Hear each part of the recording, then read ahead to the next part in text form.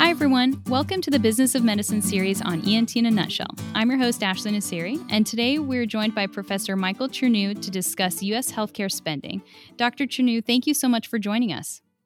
Ashley, it's great to be here. Thanks for having me. Dr. Chernew is a professor of health policy and the director of the Healthcare Markets and Regulation Lab at Harvard Medical School. He is currently serving as the chair of the Medicare Payment Advisory Commission, also known as MedPAC. Dr. Chernew's research examines several areas related to improving the healthcare system, including alternative payment models, low-value care, and the causes and consequences of rising healthcare spending. Today, we're privileged to have him as our expert guest to shed some light on the U.S. healthcare spending and the future of our healthcare system.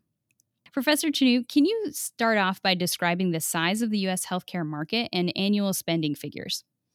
In the US, we spend about not quite 18% of GDP on healthcare. That works out to be not quite $4 trillion with a T. So it's a pretty sizable portion of the American economy. At this trajectory, where are we headed and what problems do we face in the coming years? So projections, and I guess we should all be cautious about projections, suggest that healthcare spending will grow faster than GDP by about a percentage point. So by the end of this decade, around 2028 is when the figures I have go out to, we're projected to spend almost 20% of GDP on healthcare. That is a remarkable amount of spending. And there's a number of challenges that spending poses, largely related to how we're going to finance it. And the problems depend on the different sectors. So, for example, in the Medicare program, there's a Medicare trust fund for Part A spending. Part A of Medicare is largely for inpatient care, hospital payments. And it is now projected to be depleted by 2024 because of a combination of changing demographics and reduced revenue due to the COVID pandemic. In the commercial sector, there's a whole slew of other problems. I won't go through them all now, although I'm happy to discuss them. But it largely hinges on the fact that as commercial premiums rise, employers typically reduce the generosity of benefits, which means that individuals, patients have to pay more out of pocket, which creates a whole number of issues. And there's a large set of challenges that give rise to that situation. Now, in the U.S., we're facing some of these problems that you've mentioned that are a little bit different when we compare our system to, let's say, other countries. What factors and what metrics do we consider when we're looking at performance? And is that different when we think about other healthcare systems? So I mentioned the US spends not quite 18% of GDP on healthcare. The next highest OECD countries, those are the developed countries, spend a little bit north of 12% of GDP on healthcare. So one of course the key metrics that people use is what share of GDP is devoted to healthcare. And the US is spending a far greater share of its income on healthcare than others. And then there's a slew of measures, basically in the spirit of what are we getting for that? Are we getting better quality? Are we getting better access? Generally speaking, the US doesn't look great or exceptional on those measures. Often we're middle of the pack. We have roughly the same number of physicians, roughly the same number of hospital beds. Even waiting times, which people talk a lot about in other countries, and some other countries do spend a lot of time focused on waiting times. But in the US, it also takes a while sometimes to get access to certain services, others less so. And we tend to be pretty much middle of the pack on most measures. Life expectancy, for example, we're not particularly exceptional. One of the challenges in all of these international comparisons is the countries are different in a whole range of ways. The underlying health status is different in the countries. The income distribution is different in the countries. So I am wary of reading too much in to direct comparisons between the US and other countries. And I'm certainly wary of looking at other countries enviously and assuming that we could replicate what they do here simply by changing the way our system is designed.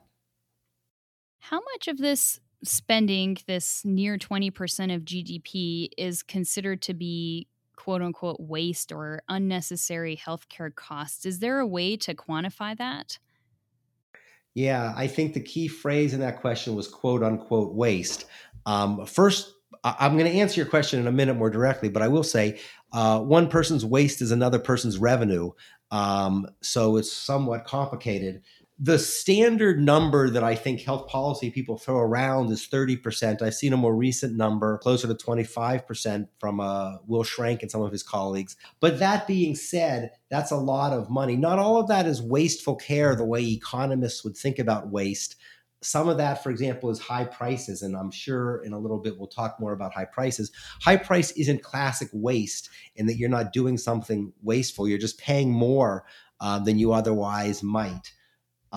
So there's a slew of more nuance behind those wasteful services. Some of them, for example, is what you might consider classic waste, delivering healthcare services that provide little or no value to patients, things that the Choosing Wisely campaign have labeled as waste. And I'm happy to talk about what Choosing Wisely is and how they get to their sense of what waste is.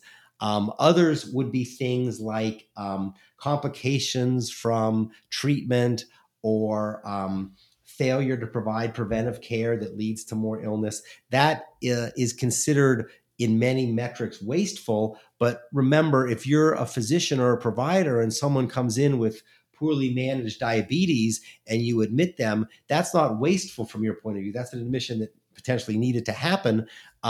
It's just systematically for overall, that might have been wasteful if we would have done a better job of managing the diabetes.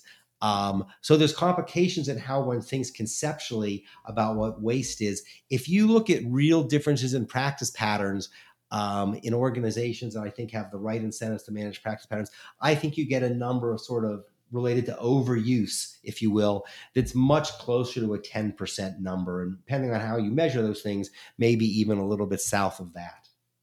I think it would be a great time to get into the Choosing Wisely campaign. Can you describe that a little bit for us and kind of discuss how they define waste?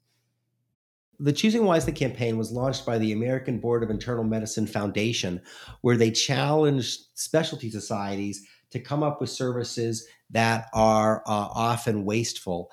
And they did. There's a large number of services now that are on these Choosing Wisely lists. The thing that's important to remember is rarely is a service wasteful. You would never say that MRIs are wasteful, for example. So many of the recommendations involve not just a service, but also a particular instance in which the service might be used. So, for example, don't do certain type of testing on low risk patients. So it's not that all testing is wasteful. It has to do with the risk that the patient was under. And the Choosing Wisely campaign is sometimes a little vague on exactly how you measure some of those more nuanced aspects of the definition. But there's a lot of measures that relate to testing, for example, and there's been a lot of attention to these Choosing Wisely things. There's some initiatives. I've been involved with an organization called Milliman that's built a tool. My colleague at the University of Michigan, Mark Fendrick, helped design. We've been working with Milliman to develop this tool that will run through claims data and try and put some concrete measures around exactly this amount of waste. But tools like that only pick up, low to mid single digits in waste, simply because some of the nuances that define the wasteful services are hard to capture in claims data. Now, for kind of a big question, we have, this kind of estimate of how much money per capita or what percentage of GDP we spend on healthcare, and it seems to be a little bit higher compared to some other countries. Although, as you mentioned, there's some baseline differences amongst countries. And then we also have this metric that shows us, we're not doing exceptionally any differently as far as healthcare outcomes or mortality and that kind of measurement. So, how can we determine, or what do you believe accounts for these differences in spending?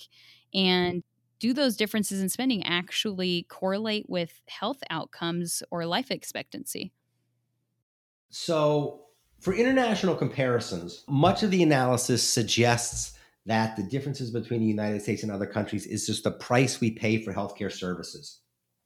That we pay more for drugs, we may pay more for a whole range of services, and there's a lot of analysis that looks at, procedures, what we pay for a hip replacement, what we pay for a primary care visit, things like that. We tend to pay a lot more than in other countries. And that's probably the biggest difference. There's a famous paper, Jerry Anderson, Uwe Reinhardt, some others wrote titled, "It's the Price is Stupid." That's the title of the paper, by the way, not a general comment to anybody. That's sort of a major concern, but understand that even within the United States, if you look, for example, across regions and you look at Medicare spending, and Medicare spending doesn't have the same problems with price as, say, in the commercial market, because Medicare spending is based on administrative fee schedules adjusted for differences in wages, for example, across areas, you still find wide variation in spending. So it certainly is the case that prices are important, but it's also the case that there are well-documented differences in practice patterns across the country in virtually every service that's really been looked at. Now, just to kind of delve into some of these definitions, there is a difference between price and cost, and what perspective you're taking when you're attributing those terms to different healthcare services. When we talk about pricing and spending, what number are we actually talking about in these conversations? My sort of definition of the words is price is what you pay per unit of service. And there's some complexity around that could be an entire podcast. As we change the way we pay, we change the definition of what a unit of service is. But nevertheless, if we think about a typical, say, DRG payment or an RBRVS payment for physicians, or some version of that is the service, there's the price of that. That's what's paid for it.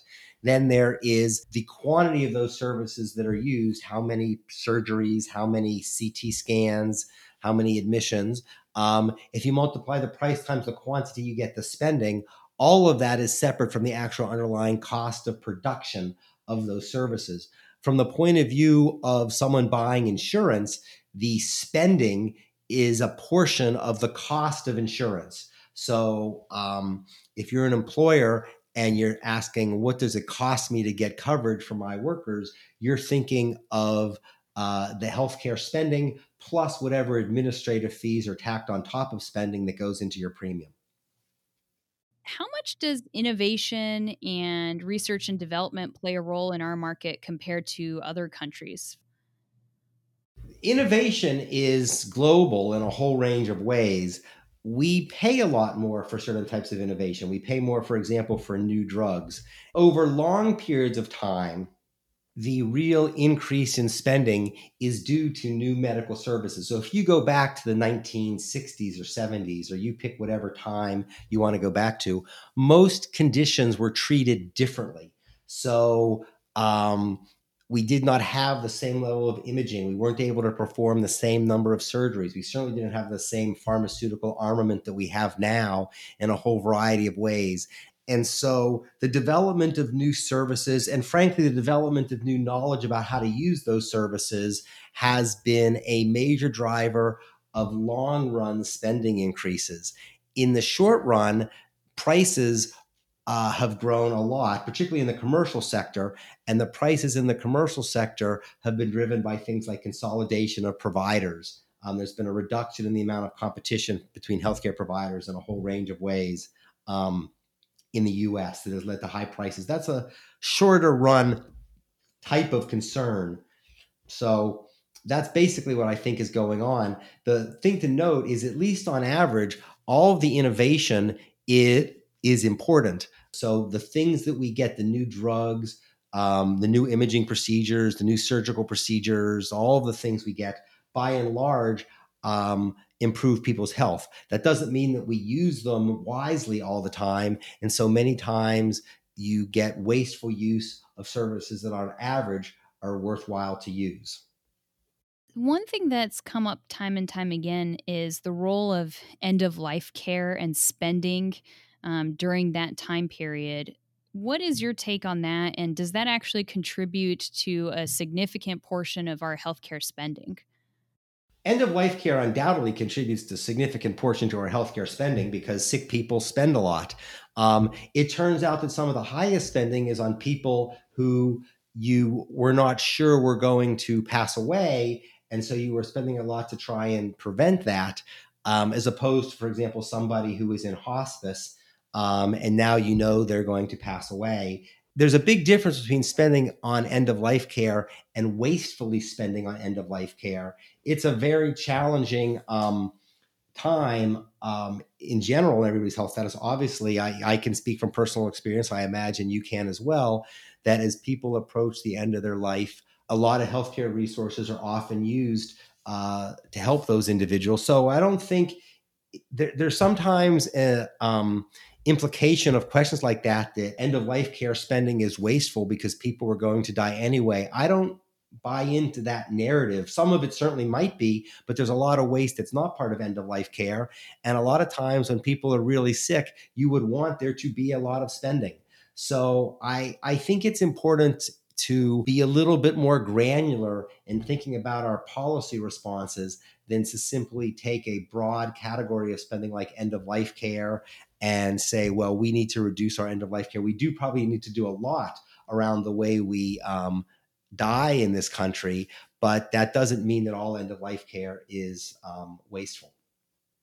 I would agree with that. I think, it is challenging in some cases, however, to get that granular data. Kind of along those lines, is there any correlation between increased healthcare spending and increased access to healthcare? And do other countries with more centralized insurance coverage, for example, like Canada, have longer wait times or decreased access to care as a result? How does that all play out? Canada does have an issue in some places with wait times. That is true. If you look across all the other OECD countries, some of the data I've seen suggests that we're a little bit more middle of the pack, depending on what you want access to. Um, Again, what's going on in the US tends to be that we pay a lot more for services. We don't necessarily have better access. I think, again, part of that is because the American economy is just structured differently in a whole range of other ways. We pay a lot for highly educated people in the United States. We have a more skewed income distribution than many other countries.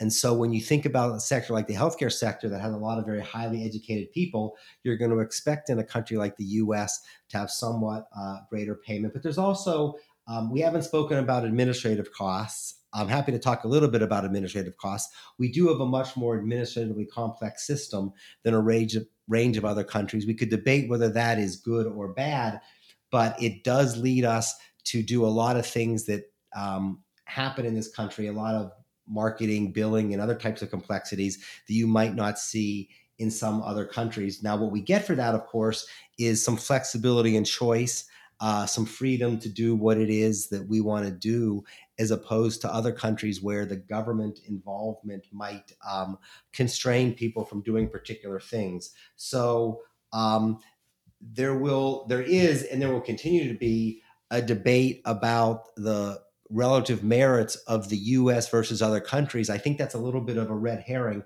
I think the really only question that should be on the table for us is how do we make our system better given where we find ourselves right now? Because it is not the case that we would or could or should be Canada or the UK or pick whatever country. There are differences across the countries, although that doesn't mean that we can't move in certain directions by learning what happens in other countries. But we have a very fragmented system and a very market oriented system.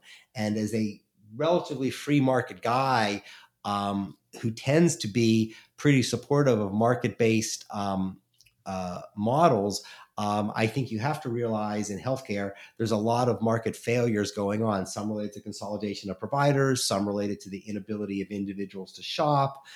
People talk about price transparency issues all the time. And I think there's a real question in the US about how we balance government action, which is inherently imperfect, with market mechanisms, which themselves are also generally imperfect, particularly in healthcare.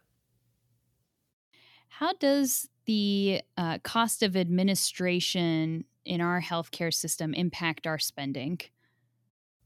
Yeah, so there's a lot of different ways to measure administration, and it's complicated to know what actual spending would count under administrative costs or not. But I think generally speaking, we spend much more time in the US than other countries, doing activities like billing and marketing and a series of things like that. I don't want to be dismissive of those costs. It obviously increases our spending, and we could debate how much and what otherwise it would be. I should add, we should try and build a system that requires less administrative costs. So if anyone is keeping score, I am anti-administrative costs, at least anti-wasteful administrative costs. That being said, I think it is misleading to believe that the core problem is that we are just too administratively complex, and the belief that all that administration is completely wasteful.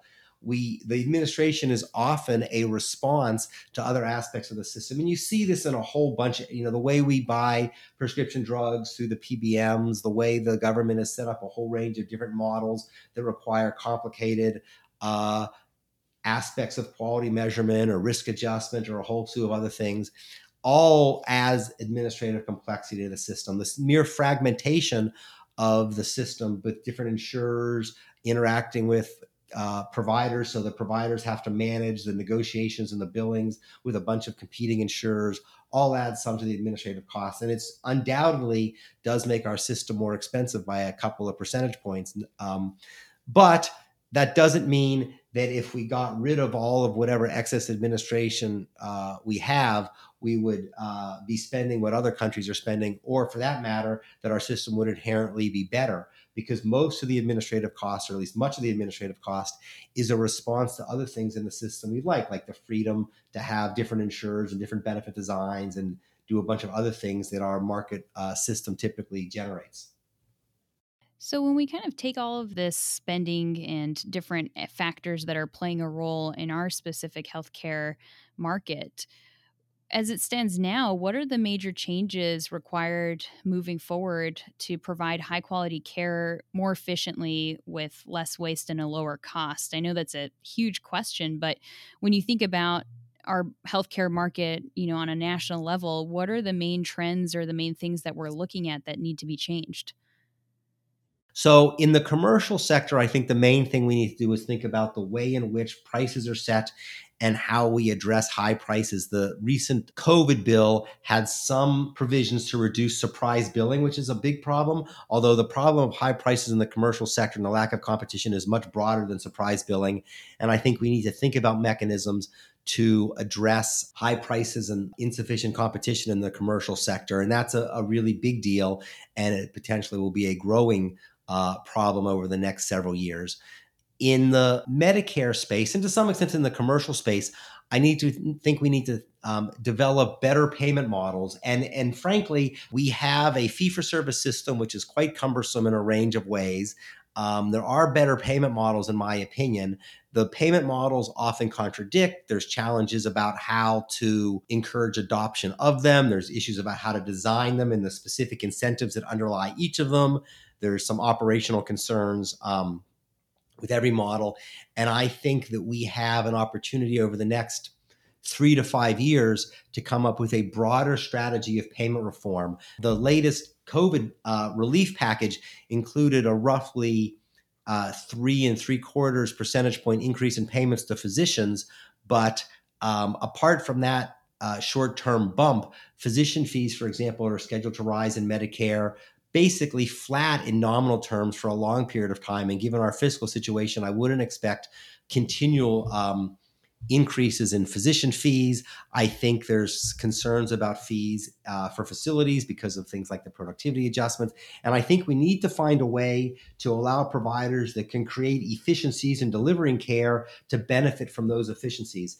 And broadly speaking, that's what alternative payment models do. It's just we haven't yet designed a coherent set of limited models that will give people direction, give physicians and providers more broadly direction about how they can succeed financially if they produce care efficiently. And that is sort of the broadest challenge that we face.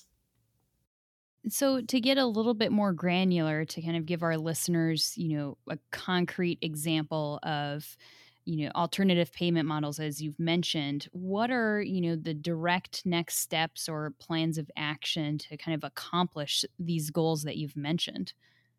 So you're asking me, a lot of people would differ. I think we should have fewer models.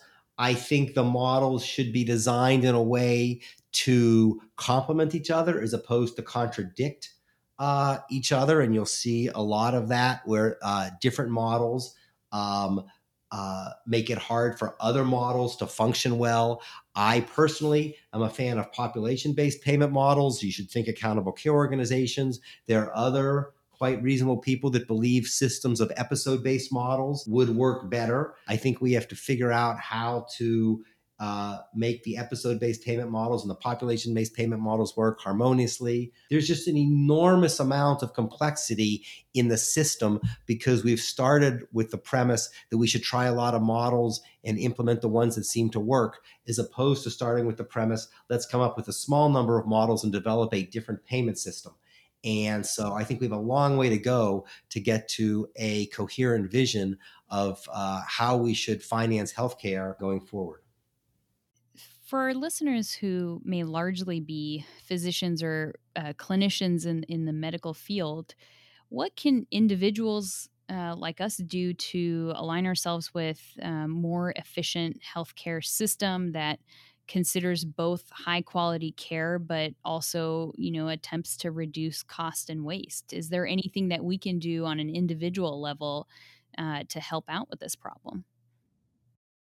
Increasingly, of course, physicians work in big organizations. So the sort of throwaway answer to your question is, in your daily practice, try and follow the best evidence-based guidelines and practice efficiently. But that's a ridiculous thing for an economist to say, and I'm fully aware of that. Many physicians, of course, are leaders in their organizations, and their organizations are bigger. I think to the extent that they can participate in alternative payment models, and they can hopefully move into a world in which they are actually incented to provide better care and at a lower cost. That obviously depends on how well the payers can design those alternative payment models, and that's what they're working on. To the extent that physicians can provide input to their organization or the broader system about where efficiencies can be found, that is obviously always a good thing. What changes in the US healthcare spending do you see coming in the next 10, 20, 30 years? Oh, I wish I had a crystal ball. The sort of official prognosticators, as I mentioned, suggest that we're going to grow at about 1% faster than GDP and get up to about 20% of GDP by roughly the end of this decade. I think we're going to continue to struggle with what we're doing in the prescription drug market. There's nothing like the recent introduction of the vaccine for us to understand how really important pharmaceutical innovation is. The monoclonal antibodies also are another example of really important innovations. And there's nothing like the cost of all those things to highlight our core financing problems. The US does pay a lot for new innovations. And of course, that finances and encourages a lot of those innovations to take place. And we're going to continue to struggle with those types of things. And then we have to deal with the core demographic problem about how we finance the growing number of people who are retired. The ratio of Medicare beneficiaries to workers has been rising over time, more Medicare beneficiaries per worker. And that creates a core financing problem in the US that transcends any amount of efficiency. We need to become more efficient so we can finance the system better, because if you have more people retired and fewer people working, um, all the people who are working have to pay more. And we fundamentally have a challenge with how to build that financing system, both in terms of equity and in terms of efficiency. This is obviously a very complex and very broad topic of discussion. And I think we've kind of hit some of the main points superficially, but obviously there's quite a bit more content to learn about. Do you have any specific resources that you would recommend for our listeners who are interested in learning more about US healthcare spending and, where we're headed in this market? MedPAC, and I should add, I am speaking in my role as a professor, not as my role of chair of MedPAC, but MedPAC will have a context chapter that will outline sort of a broad sense of healthcare spending and the Medicare program in particular in the US. And I think that's a valuable thing to read. But there's an enormous number. I edit a journal called the American Journal of Managed Care. We'd love to have more people read the articles in the American Journal of Managed Care. They tend to be very targeted articles on a particular topic. It's a peer-reviewed journal, so good articles tend to be narrow. There's broader sets of things in health affairs. JAMA has a bunch of viewpoints. The NEJM has some great perspectives that folks write on, and there's a new journal, the NEJM Catalyst, which has some really good pieces. Again, it depends on what parts of the system your listeners are interested in. There's obviously a lot of work on the delivery of care, a lot of work on the financing care. There's some very specific things about how to measure quality, how to do risk adjustment, how to deal with competition or lack thereof. So there's no doubt that there's a wealth of resources people can go to understand what's happening in the American healthcare sector. But because it is such a big area and because there's so many facets of the problem, there's not one source that will be able to sort of pull it all together simply.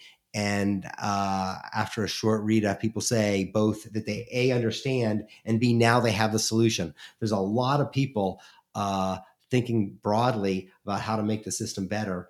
And I think the fact that we are where we are demonstrates how hard that is. Absolutely. Well, Dr. Chanu, thank you so much for being on our show. It's been an absolute pleasure speaking with you today. Thanks for having me. Well, folks, that about wraps up our episode on ENT in a nutshell. Thank you so much for listening, and we'll catch you next time.